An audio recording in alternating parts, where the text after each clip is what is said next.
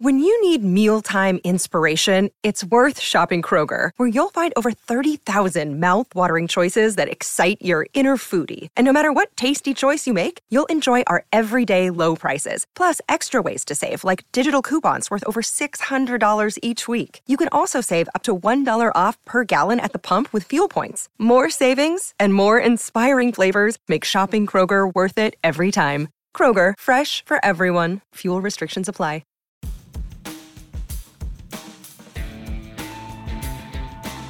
And a very good morning and welcome to this week's edition of the Football Digest podcast. Thanks so much for joining us.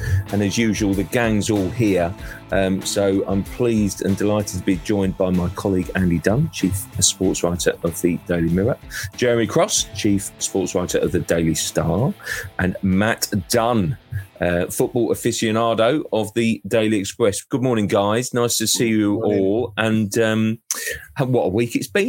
Breaking news, just in case you've missed it. We've got new champions of England. What fantastic achievement and sort of season that Manchester City have had under Pep Guardiola. The comeback kings, I think, was the headline in the Daily Mirror this week. And what a story it's been. And actually some really interesting headlines, which I'll ask Jeremy about particularly, I think, but sort of kind of moving forward, you know, where do they go from here? Because, I mean, you know, if you read that right, they're planning a dynasty. Yes, I know they planned it after the last title success and it didn't work out like that, but maybe you learn lessons and get even stronger.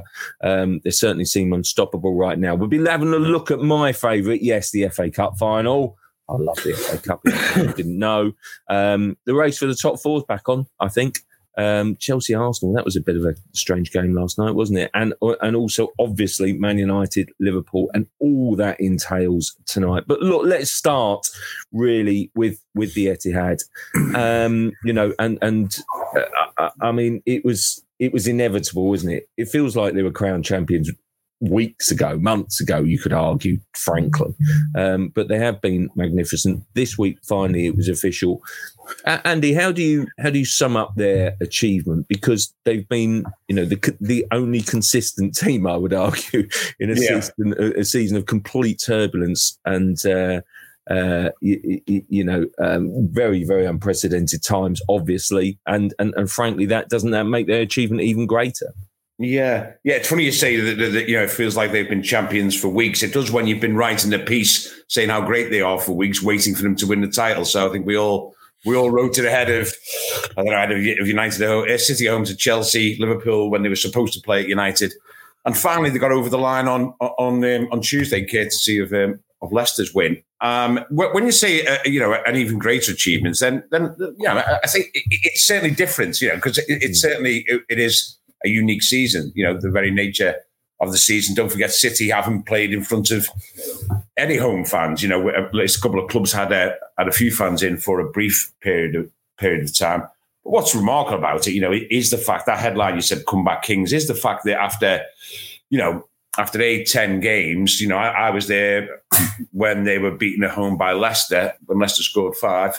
And, you know, we were all writing about how, you know, was it coming to some sort of, well, not an end, but a hangover from the season before when they were 18 points behind Liverpool.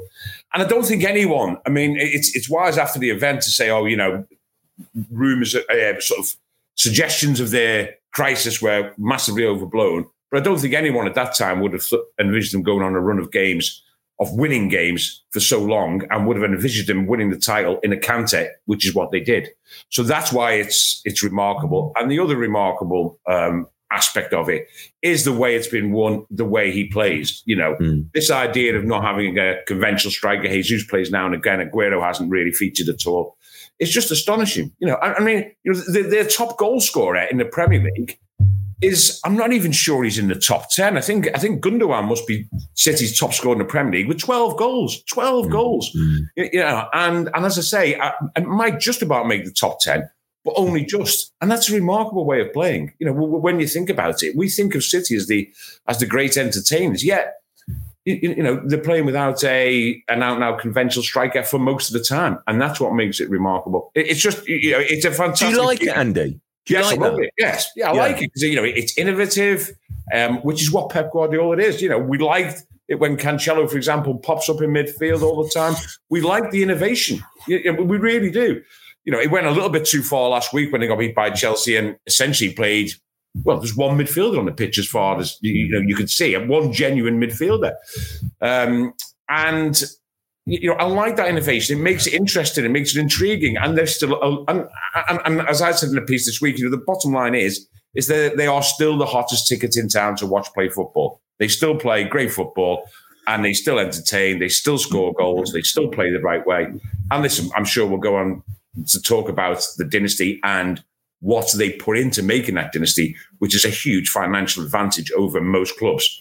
But, purely from a basis of watching them play football, it's lovely to watch.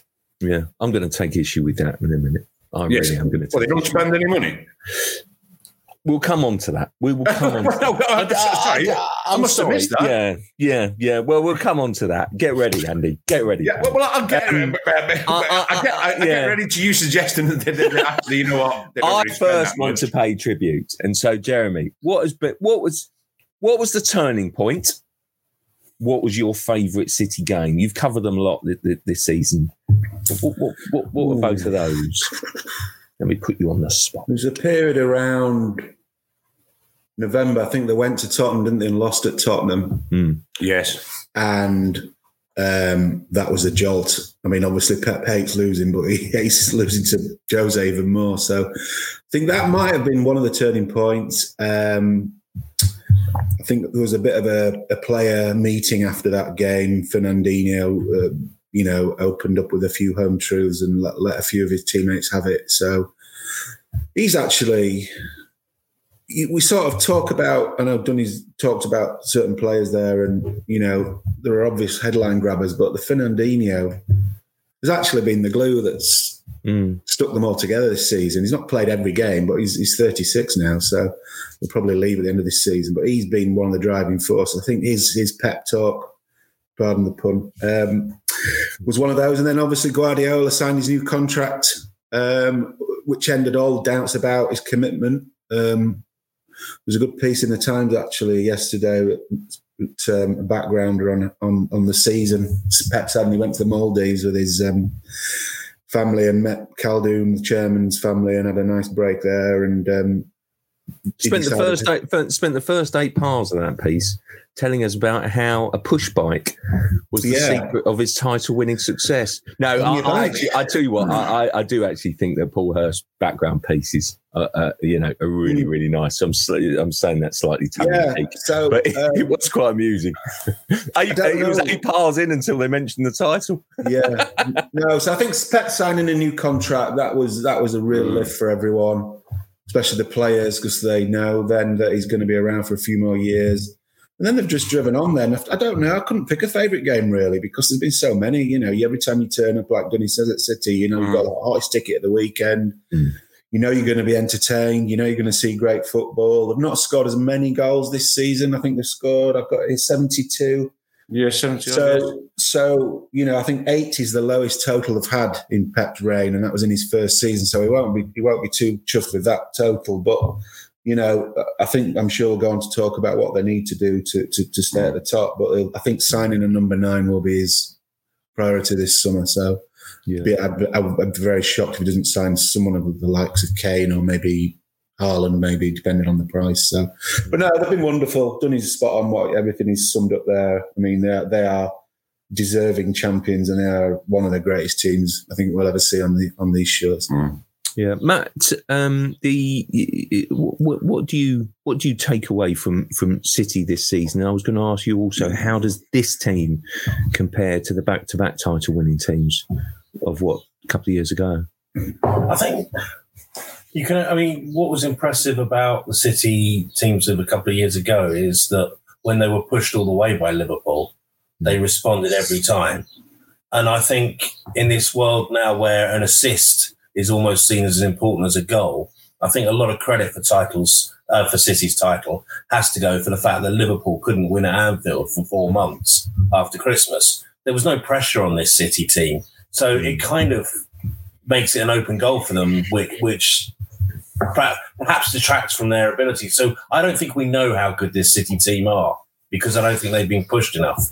I think they've certainly got potential. I think Foden, another season of Foden, will escalate that as well. And it's what they can be. And again, we're talking about, in terms of a legacy and a dynasty, then I'm intrigued to see what next season's City team is. Because as much as it's fun to watch a different way of playing the game without a number 9, the goal record, the total goal record alone shows that playing with a striker gets you more goals. So a proper number 9 there, and Foden a year older, a couple of those other players, developing a little bit. And I think City's best team could be the one next season. Yeah. Andy, I'm going to go back to you about the money. Oh, yes, please do. I'll tell you for why. I just take an issue is that basically all these tributes and all these sort of kind of things from journalists saying, why can't we separate the two things? Enjoy the success, but what about the money? You can appreciate both. And they've basically, the underlying, I think, message is it's they've basically bought the title. And I'll tell you why I think that's wrong and unfair, is that I think Guardiola is genuinely a managerial genius. He is arguably the best manager in the Premier League era. I think he's absolutely sensational. The teams are amazing to watch. And forgive me, but in the celebrations of Liverpool winning the title last season, when was it raised about them signing the world's most expensive goalkeeper? When was it raised about them signing the world's most expensive centre-half? When was it raised about their wage bill, which, is astronomical? Don't begrudge Liverpool about that at all. Absolutely not. Not a penny. Because I think they're a brilliant football club and they were brilliant last season. But I didn't let, the sort of their spending get in the way of celebrating their magnificent achievements. So why do we do it so much more so in Man City? I do not understand. Sorry, explain. It's because they're the biggest spenders. It's quite simple. It's because they spend the most money. It is because they stockpile players, and expensive players for fun. We know that. They stopped by Nathan Ake, 40 million quid, Ruben Diaz, 50 odd. They've thrown money at centre halves. They spend more on centre halves than most clubs have spent on their entire squads in recent seasons. That's why we do it. But I don't think it's taking it away. It's just you can mention the fact that this is a club that is hugely well funded. They you're not saying money is no object, and they haven't spent that sort of fee that you mentioned for Van Dijk, that fee hasn't. They just happen to have spent an awful lot of 50, 60 million pounds on players and will do so again. They have that luxury of being able to do that. They have the luxury of the Nathan Ake. They have the luxury of going out and say, buying centre halves for 50 odd million pounds and maybe they don't work out.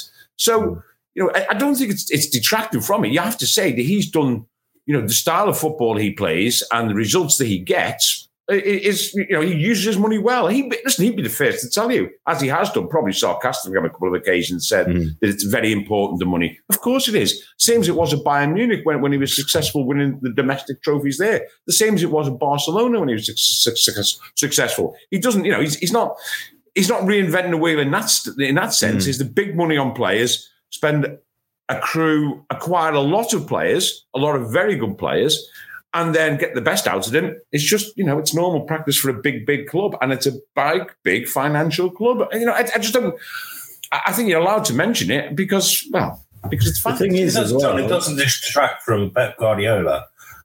He's not the best manager in the world because he's at the richest club. He's at the richest club because he's the best manager in the world. Let's get it right. The reason he's City manager is because they identified him as the best coach. Yeah. You put the two, it's like Formula One, isn't it? Lewis Hamilton in the best team. That's how it works. But this is maybe a media thing, Dunny. Maybe this is a media thing. You've got to remember, Crossy. I just feel that I don't like some of the fallout from it. I think it's a result of the fact that they've spent big money for more than 10 years now. Since Sheikh Mansour bought the club in 2008, the first thing he did was sign Robinho from Real Madrid. Yeah. And that was like an earth-shattering transfer at the time. It was huge money. And that was the marker. And ever since then, for 13 years, they've not gone massive in terms of one big signing, like they may have to do this summer with Haaland. It might cost 140 million. Like Dunny said, they've stockpiled 50, 60 million pound players. Their record signing is Ruben Diaz. And he's a defender. And he costs just over 60 million. They don't go in the 90s, 80s, 90s like Man U did for Pogba. But they've got such a vast quantity of those. And they wouldn't players. even go for Maguire, would they? They wouldn't go to Maguire. No, they claim that they wouldn't go to 80 million, obviously, so he went to United. But so they're stockpiled a lot of those good players that, 50, 60 million pounds. But you look at the spending, guys. You look at the spending charts this week. I think it's really interesting, the obvious targets are up there. Of course they are. But they're similar. Arsenal, I have to say Arsenal, I think are fourth. Just look at there is serious underachievement, guys. Yeah. And what I'm trying to say is you cannot and never have been able to buy the title. I basically think that obviously it helps, but you can't. Well, you've got to. There's a skill to signing players, and there's an even bigger skill to getting them playing in a team.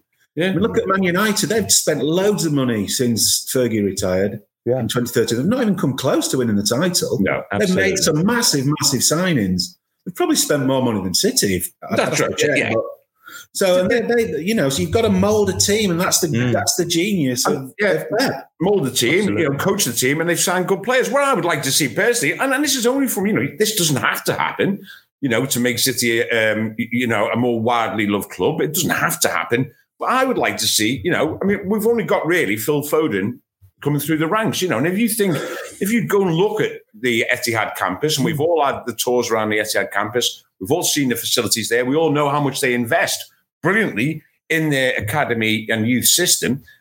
Wouldn't it be great to see, maybe a few more? Across the way at Manchester, you see more evidence of youngsters coming through to play for the first team than you do at Manchester City. Foden is obviously, the shining light, but he's the only light really at the moment. And wouldn't you like to see Guardiola bring more of those through? As I say, it doesn't have to. It doesn't detract from the way they play. But it would just be good, I think, if we saw more following in the footsteps of Phil Foden. Thing is, and not just going out and buying, a 50 million, 40 million pound player to be a squad player. That is the thing. They are paying 40 million pounds on the. I go back to the likes of Nathan Ake to be a squad player. And then that's a great privilege to have. Because that's set side. You're right. It would be great to see 3 or 4 youngsters come through the ranks, but you have to. Their level of quality is so good. You have to be as good as Foden to get into that team. Exactly. And we all know Foden is a one-off. Exactly. He's gonna be and Foden had to wait, by the way. Yeah. And Foden had to wait. And such a long time. Don't forget, we are all rewriting that narrative, aren't we? I'm sure we're all guilty of saying, why isn't he playing Foden more? And now, this is typical rewriting history. Why isn't he playing Foden anymore? Foden should go on loan, get some first-team football. Yeah, crossing look at all kids at his age on there. And now it's... I never wrote that. Wasn't this a work of genius, the way Guardiola's handled Phil Foden? It's hilarious. I think we should also mention that, some of these players, a lot of these players, how much credit they deserve. Pep is obviously a very good coach, but he doesn't always get the best out of players. I think, for example, John Stones' re-emergence has everything to do with John Stones, and not so much with Pep Guardiola, because I think Pep lost faith in him. I think Pep played him in a way that made Stones lose confidence. Yeah, he showed enough resilience to get back and force Pep's hand.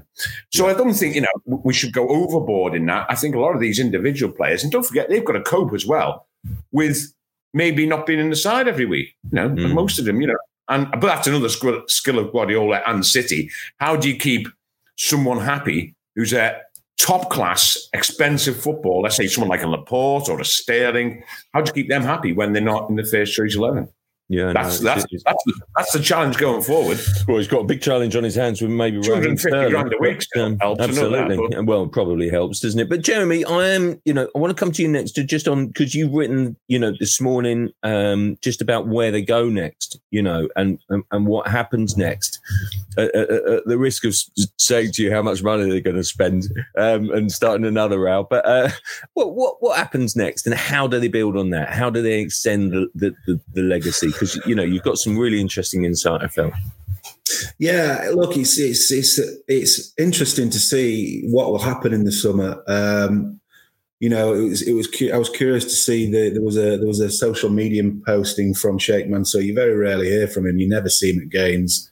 But he posted a message of congratulations. But there was just a throwaway line at the end of the message, which basically said, "Let's hope this is the start of many more trophies," which just made me think, this guy he's never satisfied. Like Pep, Pep will never be, even if he wins the Champions League in a few weeks' time and it's another treble, that will be him done, and he will start thinking about next season. He'll want to win 4 more trophies next season. So, look, I think they've obviously have to replace Aguero. They've had plenty of time to think about that now. He'll be huge boots to fill, obviously, because he's their record goal scorer and he's been one of the true greats of the Premier League. And I mentioned Fernandinho earlier. It looks like his time's coming to an end. So they need to replace those 2 players. And then, I don't think they'll sign 4 or 5 players. I think they'll sign 2 really good quality players. I think he wants Haaland. I mean, I don't think there's any secret to that. He wants to sign Haaland. And putting him in that team would be a frightening prospect, really, for other teams, because we all know how good he is and how many goals he scores. So I just think it'll all boil down to how much, if they can get a deal done with Dortmund, because they're notoriously difficult to deal with. I think they might sell this summer, though, don't you? Because of the clause that kicks in next summer. Yeah, I think that if someone's going to is willing to pay over 100 million, I think they've got to snatch their hands off, haven't they? Because we all know how COVID and the impact of that it's had on the transfer market. So it'll be interesting to see. But they don't need. I mean, look, you can't really improve that side, really, because they've just steamrolled everyone this season. And they don't have a weakness, really. When you look at them, I go and sit and watch them sometimes and just think, where's the weakness in this team? They don't have one. It's hard to say. But at that elite level, you've got to keep evolving, haven't you? You've got to keep. I mean, look at Liverpool this season. That they won the title last year, and you expected them to kick on, and they've gone backwards. And you can't stand still at that level. So, and Pep's just relentless with his appetite for trophies. So he will be looking already at bringing in 2 or 3 top quality players. Yeah, it's really interesting. I think you mentioned about the Fernandinho Pep talk. I think at City, where the press box is, subs often sit nearby, don't they? Yeah. And I have to say, how many of us here thought that Fernandinho was the shrinking violet, the quiet man of City's midfield? No, he's loud. He is seriously loud, isn't he? I was at the Dortmund game, I think, and then basically, Jude Bellingham scores that goal, and kind of we're all going, that's a disgrace. It's all wrong. It's referees got one, dropped one there, sort of thing. I still maintain it should have been a goal, but he was up on his feet, rowing basically, and saying, "No, it's a foul." Yeah. Imagine what he's like when he's on the pitch. When he's absolutely, he drives them on. He drives them on. He's been like Guardiola's right-hand man this season.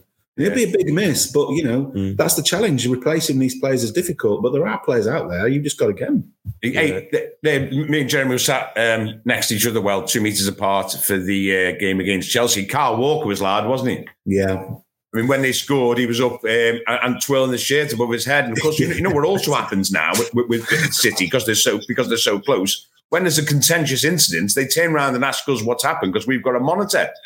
And then we relay it, and then he relays it to everyone else. So when Sterling was fouled about 5 times by Kurt Zouma there towards the end, he's turning around and shouting to us, will that get reviewed? Will it be a penalty? We're like, yeah, definitely, mate. Don't worry. That's a stone wall. And when they look at that, it'll be a penalty. And of course, it's not. And he's looking at us and saying, what do you lads know? And it's the closest I've been to a one-on-one interview with a City player for about 10 years. It is, isn't it? We've had more exchanges with them in that. And it's funny actually watching them all. It is fascinating. You see, sort of, as you say, Fernandinho's quite animated. Kyle Walker's always like, a joke a minute.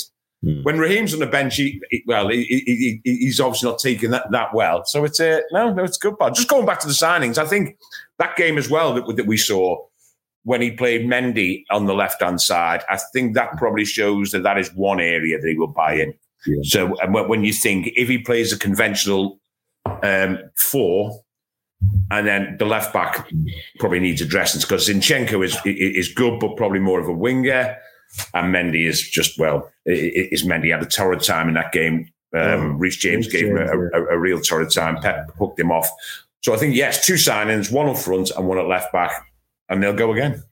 Yeah, Mendy, I don't know, such a frustration. Brilliant guy, and I have to say, what a terrific player. Good player. But I'm just not sure what a player. Yeah, what potential there, but he's never really fulfilled it at City. No, he used to win games on his own at Monaco. It's a great shame, really. I thought it was going to be an absolute sensation for City. It's not really worked. I did want to touch on one area with you, Matt. That some of the headlines this morning about the. About who might come into midfield if they look for a Fernandinho replacement. And Declan Rice features quite heavily in a few areas, doesn't it? What do you think he's a good fit? Is that a good potential signing, Matt? Next step? Champions League chasing West Ham might not sell, but what do you think? I think, I don't know, Declan Rice, I seem to swing up from one extreme to the other. When he plays well in that West Ham team, you think, no, he's carrying that team. He's doing a fantastic job. But I don't know if he stands out sometimes because, and that's normally when West Ham aren't doing as well as they've done this season. Yeah. But whether he's actually, I watch him for England sometimes, and I don't see him dominate the play like he would need to with City. And I don't know. Then I look at his mate Mason Mount and how he exceeds expectation whenever they go out. And you think, well, if he's made of similar sort of stuff to that, he'll grow into that role. I don't think he's ready to replace Fernandinho now, but he could be one that Pep's got his eyes on to perhaps give him a year, get him a few games with City, play him a few times, get the idea of what he wants from him exactly, who could, in the same way as Mason Mount, done everything that he's been asked to do. He could sort of grow into that sort of space. But I don't know. It's such a key position that I think it's a big responsibility to pluck him from West Ham and expect him to basically be the vital cog in the heart of what could be the champions of Europe. He likes Bissouma at Brighton as well, Crossy. Does he? Right. Yeah, I think they might have a dip for him. Yeah, he's a very mobile player, isn't he? He's less of a presence, shall we say? But I must say, he impresses me every time I see him. His runs, his work rate, his intelligence, very good player. But it's always difficult, isn't it? To kind of, that's the art, isn't it? Which takes us back to, it's not always about spending money, of knowing whether a player can sit in. I must say, we'll talk about sort of kind of, sort of Man United, Liverpool shortly, but Klopp was adamant yesterday that Liverpool will get back next season and they'll challenge and he'll fight them again next year. What do we think, guys? Do we think that is realistic? Are City going to be, the team to beat for the next 5 years? Are they, do teams dominate like that anymore? Can they dominate like that anymore? I think come August, when the season starts again, not anyone sat around this table would tip Liverpool to win the title, do you? You've got to say City have set the bar high this season.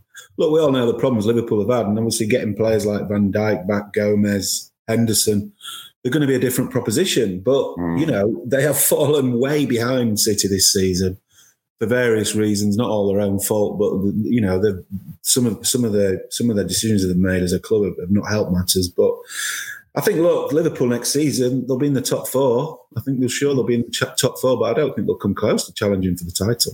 Yeah, just there when Jeremy mentions the problems, I mean, we must also say that, Manchester City compared to, say, Liverpool, have been remarkably blessed on the injury front. I want to say blessed, maybe that's also testament to a fantastic medical department because, how many times can you imagine? I mean, it's almost unimaginable that Manchester City, come the start of May, have a fully fit squad, and they've got a hell of a squad, as we know.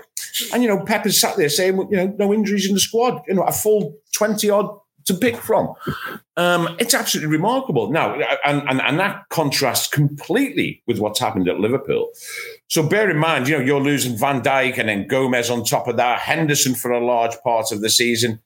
That has been a problem. And then once you get on a losing run or a run, whatever it maybe affects you. Listen, I know it affects every single club in the Premier League. So it's no excuse, but I'm certain that a full Anfield would have given them a G up when they needed one. So I think there are a lot of contributory factors to Liverpool's underachievement this season. But it's a big challenge for them next season. Again, you wouldn't tip them, to the topple City next season. And, after the exertions of the previous 3 seasons, it's going to be hard to get back to that level that they were when they were getting 90-odd points in the season. It's going to also be a problem, Dunny, if they're not in the Champions League, and it's looking unlikely when you look at the table.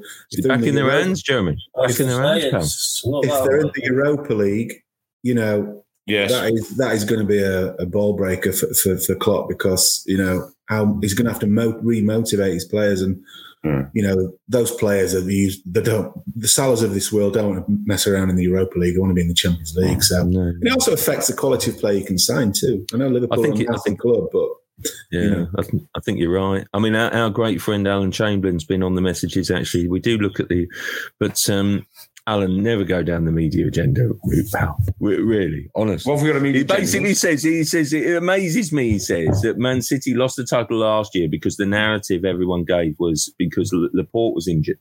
Fast forward to this season, everyone says Liverpool lost the league because they've gone backwards, completely ignoring the fact we lost all 3 main centre-backs and many from midfield for most of the season.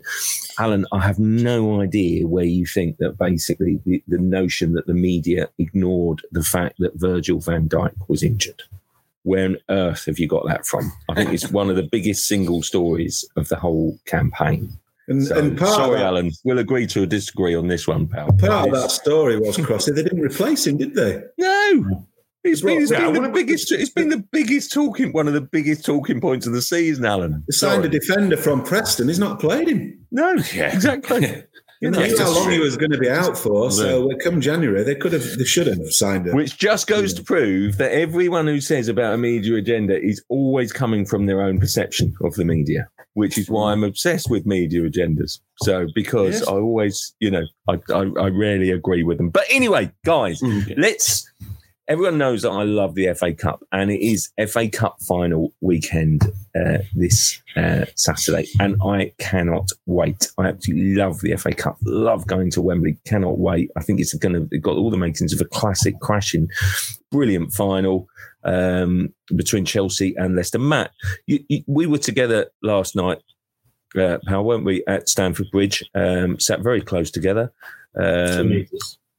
2 meters, obviously. I had the beauty of a TV screen, and for the replays. And then basically, it was a surprise result last night, wasn't it? Is that bad news for Leicester? Yeah, unfortunately. I don't think Tuchel's wasn't in the mood afterwards to be taking that one lightly. And I think Chelsea will be right on it again on Saturday.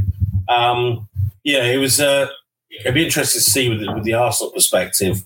I mean, they were, let's make no bones about it, they sort of lined up technically with a back 4. Saka was an auxiliary wing back. And then I thought it was a 3, mate. I thought that was a 3 Well, did you? It was certainly a 5 at best. Mate, in the second half, it was a 10. I've heard of deep line midfielders, but Partey, I was going to say he was part of it. It was a 6 mostly. Let's be honest. They parked the bus, and I know they keep saying let's turn Arsenal back into the team they once were. I think they mean the George Graham team. Looking at it last, 1-0 to the Arsenal, and I think Tuchel was absolutely right. Unless they'd absolutely virtually put a goal on the plate for them, I don't see how Arsenal were going to score. So I mean, let's not get that right. They were off at Chelsea. Arsenal nicked a goal and then just about held out. Two slight chunks of woodwork in the last minute, etc. But no, Chelsea, that he didn't want it to be a wake up call. I think Tuchel said he got something wrong. He won't get anything wrong for the final, and I think Leicester could be the ones that suffer as a result. Yeah, just quickly on that, Arteta was fuming afterwards, wasn't he? Absolutely fuming about sort of kind of, reports in the media. And I have to say, for once, refreshingly, I wasn't on the naughty step, which is wonderful to hear. He's been putting words in his mouth then.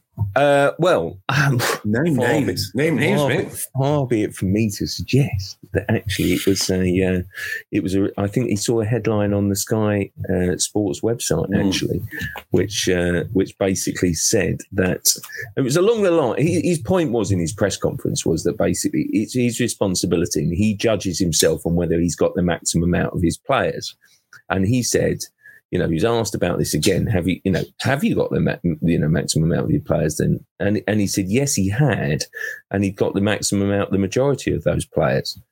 Now, I actually think that that's quite a bizarre thing in many ways to say in itself, and so I basically just reported that straight. I mean, that's the story, isn't it? Because has he got the maximum out of his players? They've been mid-table all season and finished, without any silverware. Well, for me, that's quite, that's revealing in itself. You don't need to twirl it. But I do think that basically other people saw it as, some players haven't produced their maximum this season, which I guess is a different interpretation of it. But that really upset him afterwards. And, it was...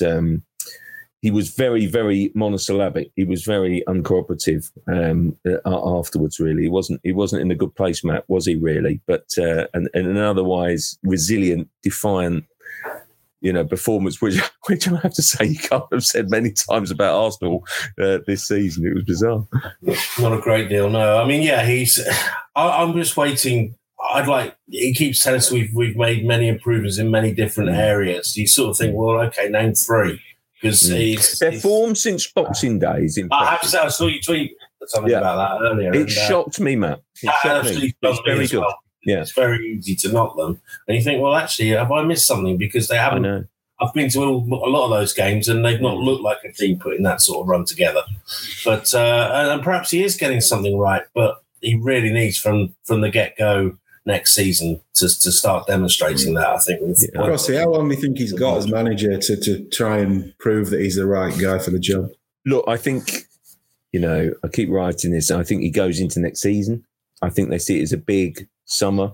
Look, with the big caveat, guys, on by the way, a lot of clubs will find it's difficult, I think, to offload players, and they need to offload players. You can't just sign players at a club like Arsenal willy-nilly and just basically... think, we'll just keep the rest who can't play in the squad. It just doesn't work financially and doesn't make for a happy dressing room. I think, they paid the price for that the first half of the season. But I think that basically, so there'll be a shake-up. I think they're looking, if in an ideal world, they'd bring in about 4 new faces and then basically go again, give him the tools to work with, if you like.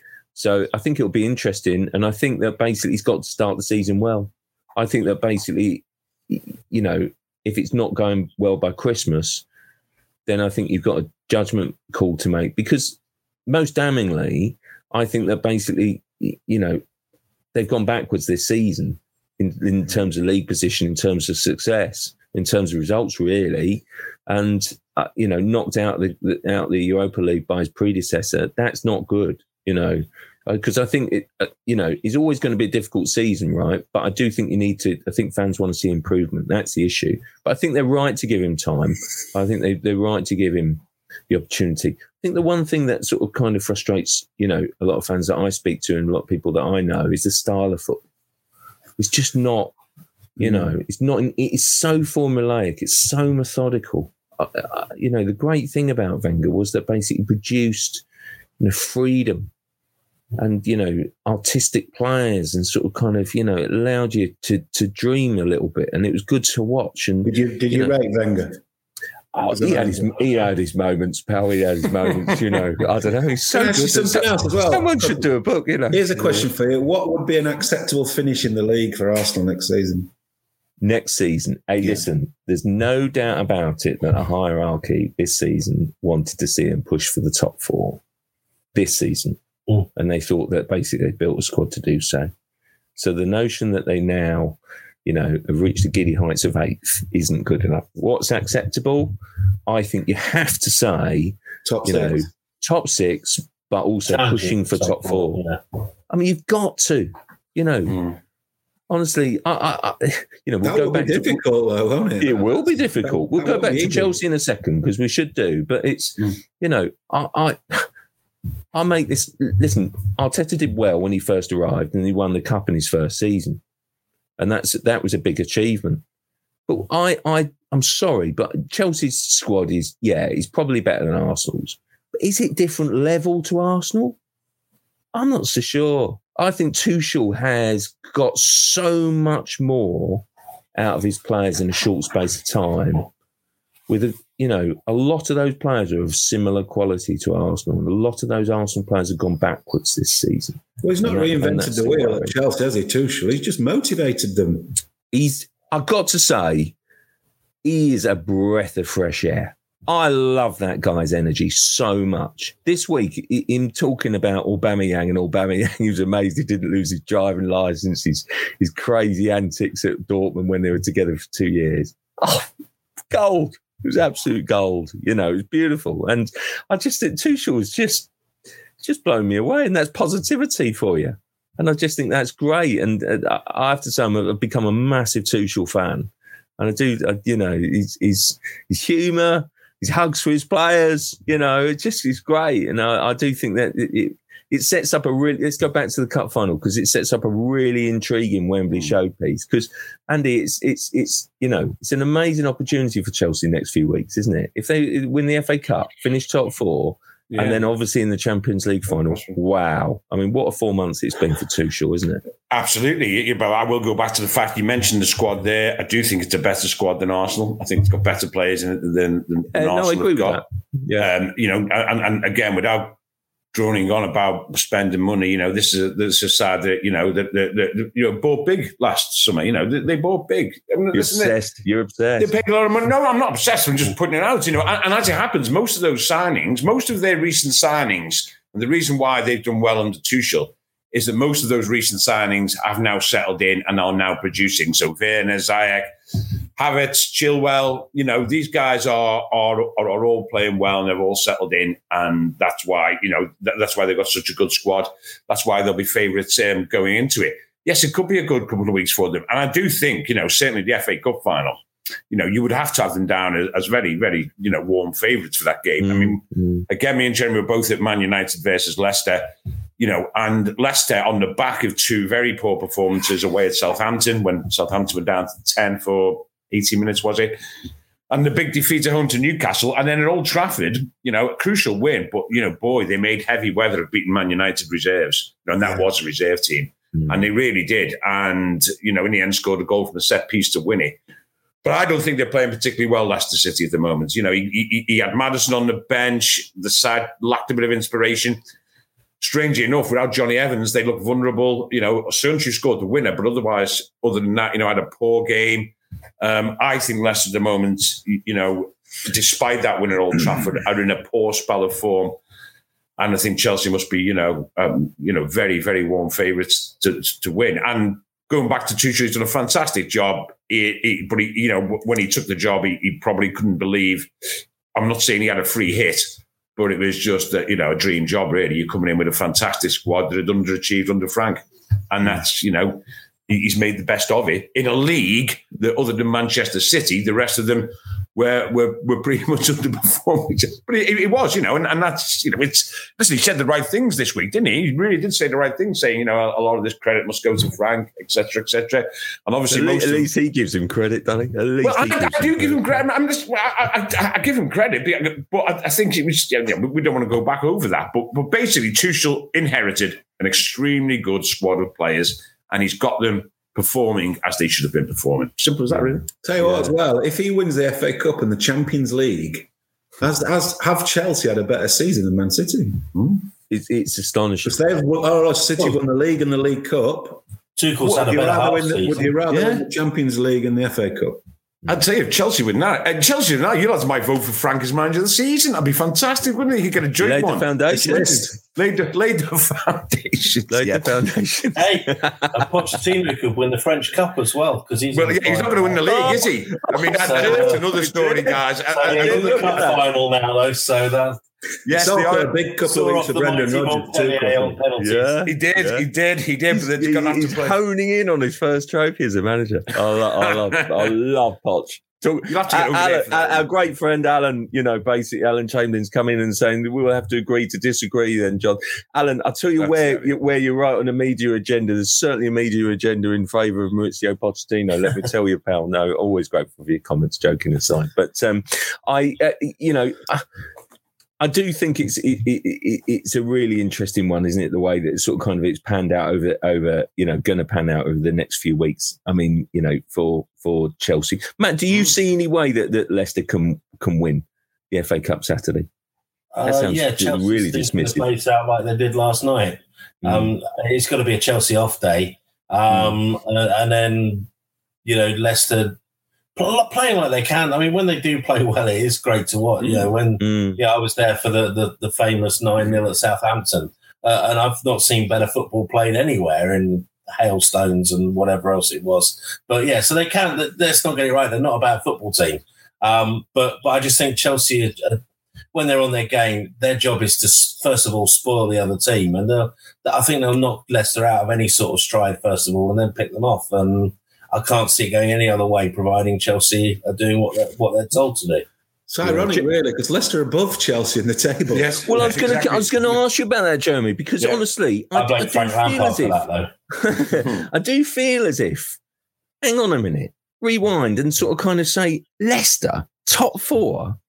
If they finish top 4 and basically have reached the FA Cup final, they could win the FA Cup. Yeah.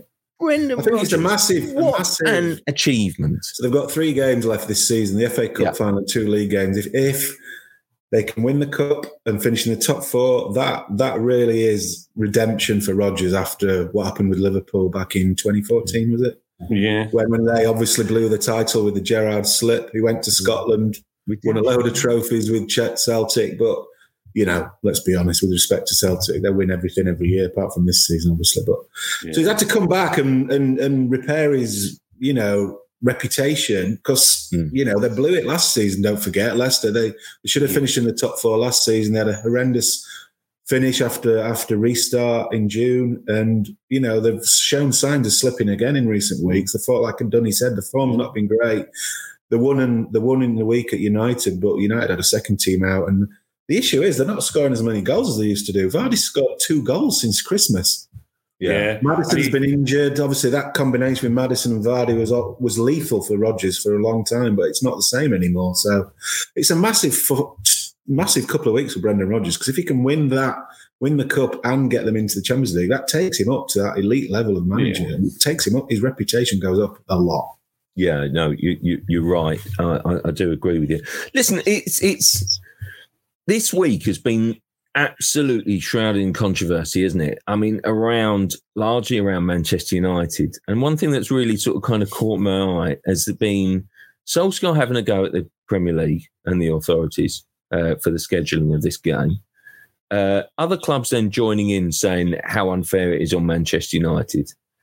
Are we not missing the point here that if Man United had actually bothered to get some security in, then actually the game wouldn't have had to have been rearranged? I said the exact same thing in my column on Sunday. I mean, it's just bonkers, isn't it? Yeah. I mean, but actually, John, the trouble is, it's not Manchester United being punished, because they don't really give a monkey's the fact that they lost on Tuesday, whenever it was. It's West Ham who's been punished for that. It's Leicester. It's Liverpool. It's it's not. Yeah. So why are the other managers sympathising with Solskjaer? Because I'll tell you this: if there's one thing, Allardyce and Wenger both agree on this one thing. So if they both agree, it must be true, and that is that the key fixture gap is 2 days. You cannot play. Again, you could play even, I've heard them both say, you could even play back-to-back games, a day after each other.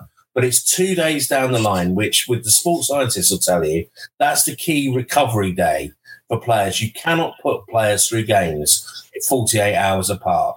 That's what all the sports scientists tell them. So for the Premier League to schedule fixtures, there should be a ban within, with all the TV, and we have to be flexible for the television because they pay £5 billion. Another $5 billion's gone in. There's a great deal for the Premier League today that's been announced. And it's right that the Premier League take that money because that's what helps make it such a great league. But there should be a rule in the Premier League that games are not played 48 hours apart. And it's as simple as that. There was room to rejig things a little bit, regardless of whose fault it was about the reason the Man United-Liverpool game was called off. And just avoid that gap. 3 days apart, that happens throughout the season. Let's keep it to that. Let's not play games any sooner than that and get the season done. There's no reason to put that pressure on Manchester United. And other managers feel sorry for Solskjaer because they know in exactly the same boat, they have to do exactly the same thing. But the point is that we've fought so hard in such difficult circumstances with coronavirus to try and maintain the integrity of the competition. And David Moyes was making this point that everyone was moaning about the integrity of the competition before restart last season. And we fought so hard to make it a fair finish to the season. And we fought so hard throughout all these really difficult circumstances. And then for the Premier League to drop that on West Ham, on Liverpool, and effectively not really punish United at all, it's brainless because they could have done it so much better and dealt with a difficult situation better to everyone's satisfaction. By reshuffling the games, you've got a 2-week window to play 3-4 games. Spread them out a bit. I think games are being moved all over the place. No one really minds that in these current circumstances. Right? Yeah, exactly. To worry about. I've still not heard anyone suggest an alternative date for that game when it could have been played then. Well, yes, there was. They could have moved the Liverpool-West Brom game from next Sunday, but West Brom refused to move it, even though West Brom are now relegated. So West Brom refused to move it. Alternatively, why not play the game on the Tuesday after the season ends?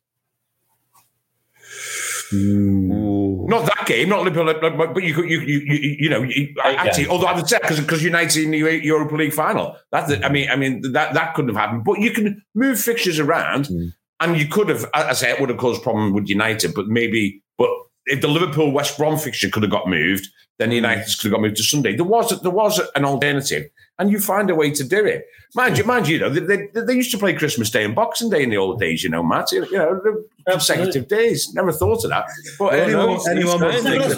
but weirdly, the sports scientists say that's better than playing 2 days apart. Yeah, well, but I think we agree that, and the reason, John, why the managers were quite easy on Manchester United is because in the end they were given a fixture list that meant they played whatever it was 4 games in 8 days. And even those of us who are, sceptical about the need to rotate so much would say that, it was obvious what he was going to do. And Klopp would have done the same. And, and teams when they've got nothing to play for sometimes, listen, Pep made 9 changes for the game against Chelsea. And that had an influence on on the race for Champions League places. It didn't particularly matter for Man City because they knew they were going to win the title anyway. But he made 9 changes to his team. Solskjaer made 10. And Chelsea won. So in a way, Liverpool might have been looking at City's lineup, or Leicester might have been looking at City's lineup and thought, hang on a minute, the other argument is City's so strong they can do that. But I agree in terms of the punishment, and then you think to yourself, well, what if, I don't know, it was certainly not Liverpool's fault. Liverpool basically had a wasted day, cooked up in a hotel somewhere, trying to get a game played, and it wasn't there. And in the end, they ended up punished twice because really he then plays the kids against Leicester and will play a full strength team, no doubt, against Liverpool tonight. So they really have sort of got the wrong end of the argument there. What else could have done though? I don't know if they'd have punished, would awarding the game to Liverpool have been punishment? We all remember, and don't forget, we do remember there was the last deduction of points I can remember is when Borough didn't pitch up for the game at Blackburn, wasn't it? Yeah. And so they had a virus. That was in the 90s, whether they got 3 points deduction for that. 3 points. 3 points. They did it without permission, didn't they? That was it. That was the issue. So you wonder, but I agree that it's Man United's fault. Completely their fault. And by the way, I'm not decrying the fans here, guys, because I think that they've got every right to protest. That's not my point. I think that you have to make that statement very, very clear. The United fans were basically calling for a peaceful protest. They largely got that. And it was a protest which frankly sent shockwaves. If the clubs didn't understand the hate of the Super League before, well, they certainly do now. And that's why that protest was so important. Please don't get me wrong. But I just feel that United handled that situation so badly. So please do not come back, Ole, and start saying, this is a disgrace. Well, sorry, but come on, fundamentally, it all comes back to the signing up of the Super League. You want to look at someone, you want to look at someone to blame the United owners for blaming, for signing up the Super League, and then the fans wouldn't have protested. It's only, you go back to the root of all the evil, and it's there. So, I'm sorry. I'm with you, Jeremy. I completely agree with the sentiment. I completely agree with the sentiment of your. But just quickly, what should the punishment have been for Man United if they are to blame? Well, any punishment? Listen, I think that basically maybe they should have forfeited the game. Yeah, possibly. Yeah. In which case, there's no point finding. But in which case, if they forfeit the game, then Liverpool's rivals for a top 4 place, would say, well, Liverpool have just been gifted 3 points by the protester, by the authorities, wouldn't they? I think the only thing that they could have done was try to find a way. I mean, punish United financially, punish them with maybe a points deduction next season. If you feel a point deduction is the most appropriate thing, then do that, because point deduction wouldn't matter this season. So maybe next season. In the meantime, though, and it's like Matt says, the bottom line is they should have found a way, however it may have been, to make sure that Manchester United did not have to play three Premier League games on Sunday, Tuesday, Thursday. And if that would have meant forcing Liverpool West Brom game, or West Brom Liverpool, it's at West Brom Liverpool this Sunday to be moved, then so be it, and that should have been the situation. And once they did that, then you're right, John. They're in a situation where not only were United not getting punished, but other teams were actually benefiting from Leicester in particular. Were benefiting from what happened on that Sunday. Yeah. As you say, I think the points deduction would have favoured Liverpool. What happened eventually favoured Leicester. I mean, it's very, very difficult one to call, but I'm sorry, but it really grates with me to see Solskjaer kind of calling out that. Anyway, let's move on to the champion. Another big story this week has obviously been the Champions League final and the destination of that. It does seem rather comical. All right, I'll lay my hands on the table here and basically say, I actually think that if you want to set the right example, then I think actually sooner or later you have to say, we can't really bend the rules if we want to be strict on quarantine, because you remember the fallout of the Liverpool Atletico Madrid game? Yeah, we went on about. We can't have it both ways, can we? You really can't. So, have we stumbled upon the right decision in the end? Because I think it's going to Porto, isn't it? So it's is that the right call? Yeah, I think so. I mean, look, all of us would have obviously loved for the game to be at Wembley. We don't have to jump on a plane. It's 2 English teams. It's a massive occasion, especially for English football. Wembley's a brilliant stadium, probably the best stadium in the world, arguably. But the government probably feel like there is an issue here with double standards. Like you said, you referred to it, John. So it looks like we're all going to Porto. The main thing is fans can go to Porto and travel home and they don't have to quarantine. That's the big issue. So, we'll hopefully see up to 12,000 fans in the stadium. And it should be a great occasion. I mean, it's difficult for UEFA because, obviously they've had to move it from Istanbul and it's a logistical nightmare, really. But, if fans can get there and back without having too much trouble with the quarantining and other issues, then that has to be a positive outcome. If they would have left it in Istanbul, I wouldn't have had many complaints about that, to be perfectly honest. It's been scheduled to be in Istanbul, and okay, if fans can't get there, we know fans haven't been able to get in games all season. It is a unique season. It would have been a shame, but I wouldn't have had any qualms. But then if they are going to move it, like they obviously are going to move it, then I would have hoped that it would have been at Villa Park,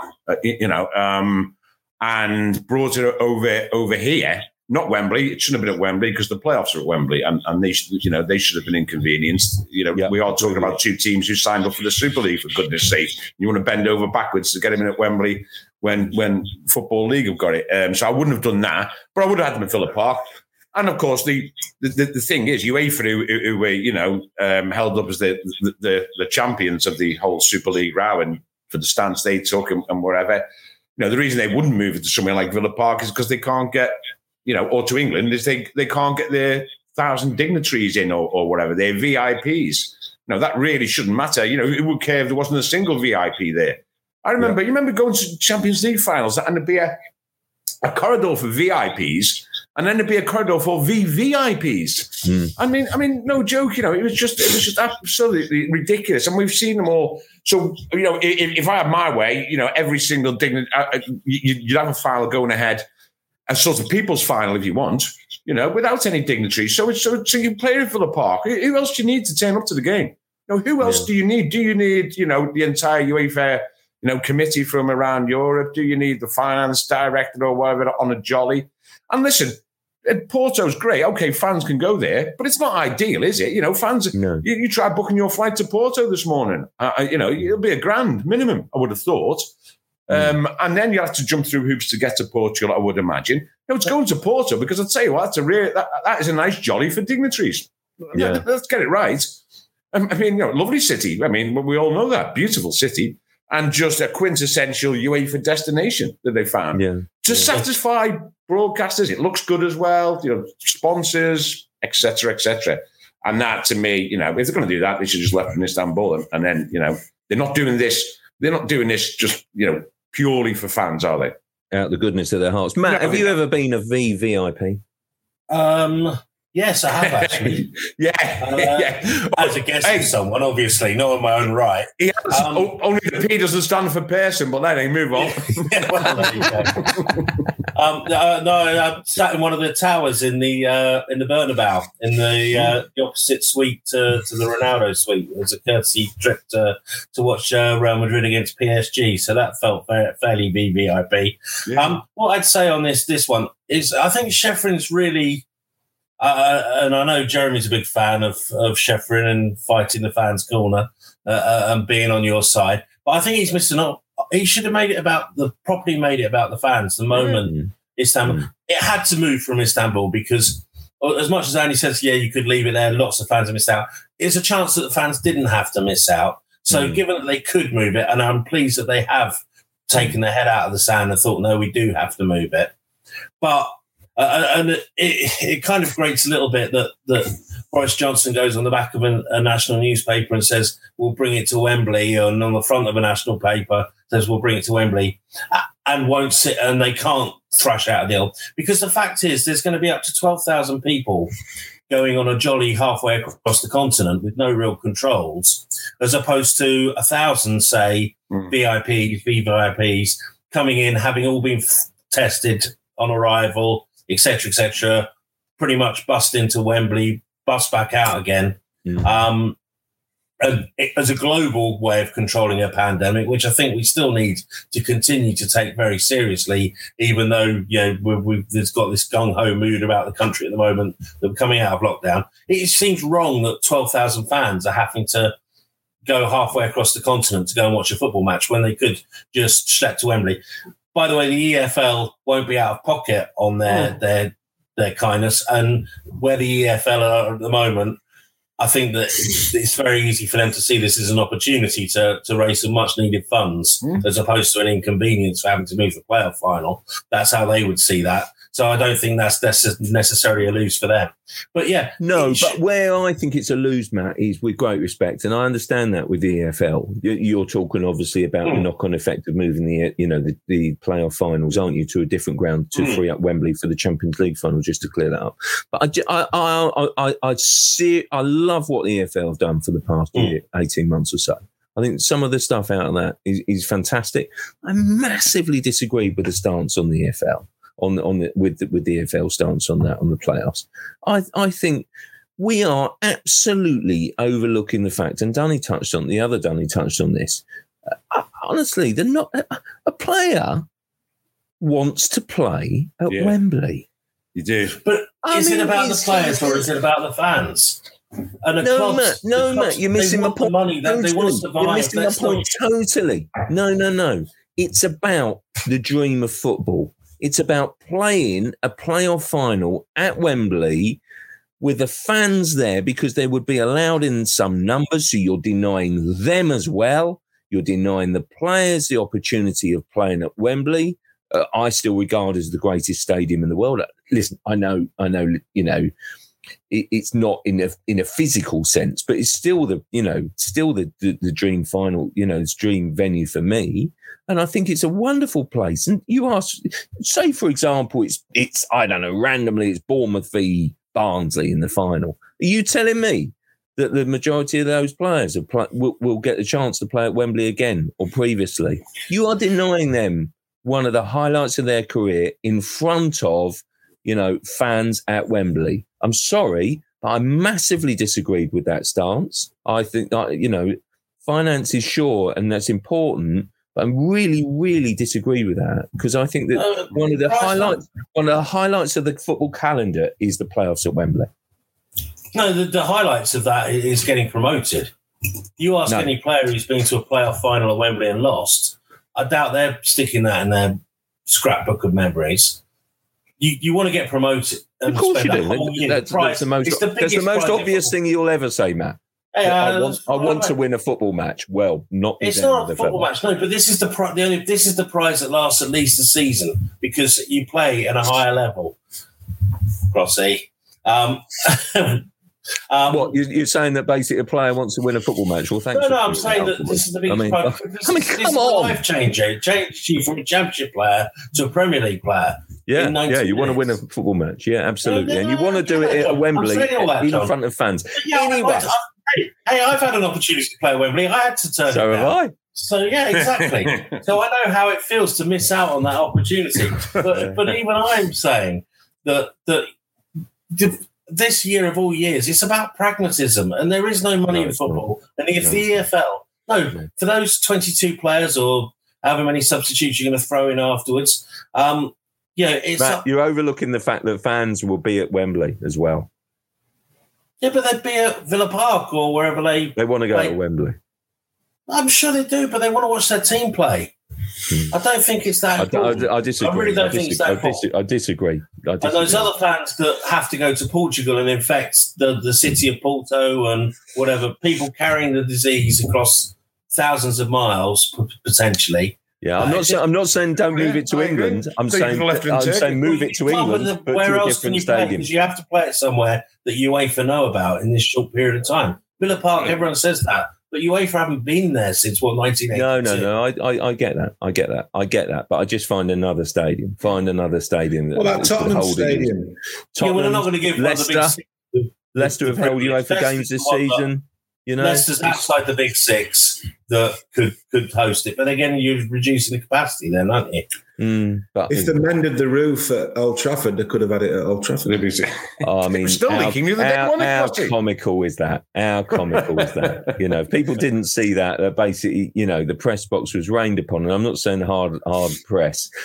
Please don't get me wrong, because there's fans there. It's a leaking, decrepit old stadium. If you want another reason why, Man United fans are upset and protested, and so, and deserve, respect and admiration for doing so, it's the state of Old Trafford, which is still entitled the Theatre of Dreams, and it's got a leaky roof. It's got a leaky roof. But I mean, so what is it just because Spurs have got some whiz-bang new stadium? What do you want there? So outlets for sort of like, food and drink and whatever. It's not in the greatest state of repair in parts, but it's still a fantastic stadium. In parts?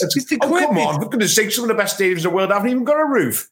I mean, the fact of the matter is that we're now looking for, what? Just because they don't serve pints upside down, it's falling apart or something. Just because you Southerners down at Tottenham Hotspur think you think down the tunnel. Sorry, no. I think the first requirement of any stadium in Manchester must be rainproof. Why? We have to watch football in nice weather? What do you want? Central heating or something? It's a game of football, mate. You wrap up, you get a cup of bottle, and you watch the game. And now you're moaning because a bit of drizzle's coming through the roof. I like Cross's idea. I think we should play all games at Wembley. Honestly, blimey, you guys, you should remember what stadiums were like. Oh, no. And now it's like, look at the state of their ground. It hasn't got, live folk singers in the concourse. What's happening there? Remember what the old Wembley used to be like before that got knocked down. Exactly. It was decrepit, wasn't it? Absolutely. Right, anyway, talking about Wembley, we're going to do our final section, please, which is your best FA Cup final memory or your best FA Cup final. You can choose either. Jeremy, let's start with you. My best FA Cup final memory is, you'll like this one, Crossy. I can't remember what year it was. You'll know. It was the Alan Sunderland FA Cup final. Oh, when he scored the winner for Arsenal. I was a young kid then, and that was the game that I thought, crikey, this FA Cup business is special. It was a great game. Man United, 3-2, was it? Yeah, Arsenal won 3-2. And Arsenal won 2-0, and you know, until the dying stages, United got it back to 2-2, didn't they? Yeah, no, I really that sticks in all these years on, that sticks in my memory. But the other standout memory is when obviously Wimbledon beat Liverpool, not because they beat, well, partly because of the, but remember Vinnie Jones's tackle on Steve McMahon in the first 10 seconds? Yes. That was like, holy cow! He properly flattened him, and obviously they went on to beat them, and they just psyched Liverpool out from the first kickoff. Yeah, so that always stands out in my memory as well. Yeah, magic days. Matt? I'm going to go for an FA Cup final memory and not one of my own. We were doing a preview with Sam Allardyce of Blackburn against Coventry, an FA Cup match. And he said, Coventry said his interest, and he said, right at the end of my career, I played for Coventry for a year. And he said it was terrible. At the end of the season, at the end of my 1 year that I spent there, I thought I'd done pretty well. I'm going to get another contract. I got called into the training ground and went in expecting to sign a new extension for a year. And he said, instead, it was really, I got a handshake and handed me boots in a black carrier bag and told that was it. He said, and the galling thing was, the following year, in May, I was sat watching the cup final, and it was the year Coventry beat Spurs. I'm sat there with it. I'll be honest, there were a few cans of lager in front of me, sitting there, and I'm thinking all the time, that should be me out there. I've never had a big showpiece. That should be me playing in that game. And we thought, this is gold for the preview. Yeah. Until we checked. Didn't play for Coventry. He played for Coventry, but he left them in 1984, 3 years. Yeah. So many of them, isn't there? You go on, you're just about to ring the desk. I just better check that before I ring this through to the desk. And think, we're going to have to change this slightly. But yeah, that was my favourite FA Cup memory, albeit slightly wonky. Yeah, do you know what? I think you touched on something. The 87 final was such a great game, wasn't it? I can almost relate it to Chelsea Leicester this weekend, because Tottenham were such hot favourites, weren't they? They were playing brilliant football all season, and you know they'd had a great year, and they obviously lost in the semi-final, the League Cup to Arsenal, but then basically reached the final. David Pleat, one of my favourite men in football, he really is. You know, had produced and built such an attacking, exciting team that year. Everyone thought that Spurs were absolutely stitched on, and frankly, you know, without wanting to demean, you know, Leicester, but Coventry were Leicester. And then basically, you know, I thought it was one of the classic games. I actually watched it with a couple of my Spurs supporting mates, actually. And they didn't finish the day very happy. You've actually demeaned Coventry and Leicester in one foul swoop there, Crossy. Yeah, sorry. Exactly. You demeaned both Coventry and Leicester there in one foul swoop. Oh, sorry. I've offended. I always offend people. No, it's a brilliant final. So was it the Houchen header? Yeah. You don't see goals like that anymore, do you? With his sort of falling diving header. You know, when was the last time we saw Cavani is sort of doing his best to bring the diving header back into fashion? Isn't he? He's like retro. But I remember, and I used to watch Keith Houchen at York when I was at university there. Houchen was playing for York, and yeah, it was a great final. Strange enough, though, you know, John, some of the best finals I've watched in. Well, covering finals. Strange with the Millennium Stadium, a couple of great finals there. The West Ham Liverpool one was an absolute classic. You imagine the press box there was in uproar when West Ham were looking like they might win, and then it went back. But listen, I'll have to give you mine. Was anyone at the '94 final, which Man U Chelsea over? No, none of you were. Oh, lads, that's my best memory. the two of our brethren were fighting in the press box. I mean, absolutely magnificent. Sausage roll. Yeah, no. One was I won't name them, but one was a sports editor, and one was the correspondent for a very high-profile agency. One was a Man U fan, and one was a Chelsea fan. And when the Man U fan, when the fourth went in, I can't remember who scored the fourth. Cantona got 2. Who else scored? I can't remember, but. Did Solskjaer I thought Wilkins scored that day, didn't he? Did he? I'm not. Anyway, basically when the fourth went in, and the Man United. And by the way, this is late on the game. The Man United fan is celebrating, who's the sports editor. So the Chelsea fan is these guys nuts him like So the next minute, it all kicks off, and that was my first cup final I covered. My first ever cup final I covered in 1994. I was thinking, what's this all about? And the fans are turning around, so the old bill then pile in. And they get carted off. And of course, the mobile phones were, I'm not sure whether they were around or they were certainly scarce at the time. And these lads, so their phones are ringing. I'm answering the phone. And someone hoping to give over, saying, we haven't got the ratings for Man United. I'm like, he's in the cop van outside. They get to the station, you're only allowed one call. He had to call in to phone the ratings for Chelsea's back four. He didn't. He did. He made his one call from his. And you know who these guys are, obviously. And I was absolutely brilliant. And that was probably my most memorable. We don't often see a bit of fisticuffs in the press box, but emotions were running high. And I've told you about the other one before on a previous tale, was a few years later when Borough played United, and a great friend of mine was playing in his first FA Cup final, Craig Hignett. And I was covering the game, but also I had a great affinity with him. And, I was really pleased to have known him since we were young lads, made up for him, whatever. And, of course, Middlesbrough Chelsea, wasn't it? And Di Matteo scores after 30 seconds. And my mate was marking him.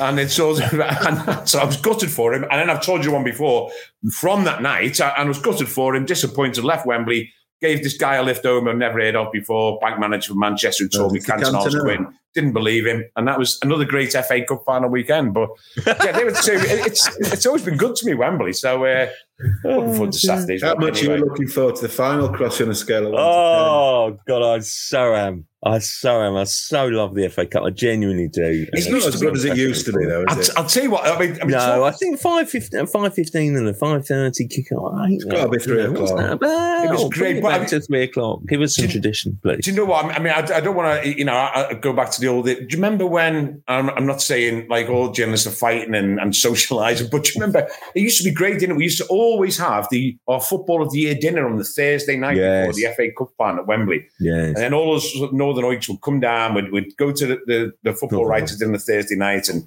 work on Friday doing a preview, maybe have a little bit of a late lunch, and then cup final the next day. It was the best 3 days. It was fantastic. Yeah, it's fantastic, actually. Great memories. I love the FA Cup. Oh, can't wait. Guys, thanks so much. It's been really, really good to see you. It's a lively debate as ever. Agreements, disagreements, but it's all part of it, isn't it? But no, thanks so much to everyone for watching, and nice to see you all. So, we'll reconvene, same place, same time next week. Thank you very much.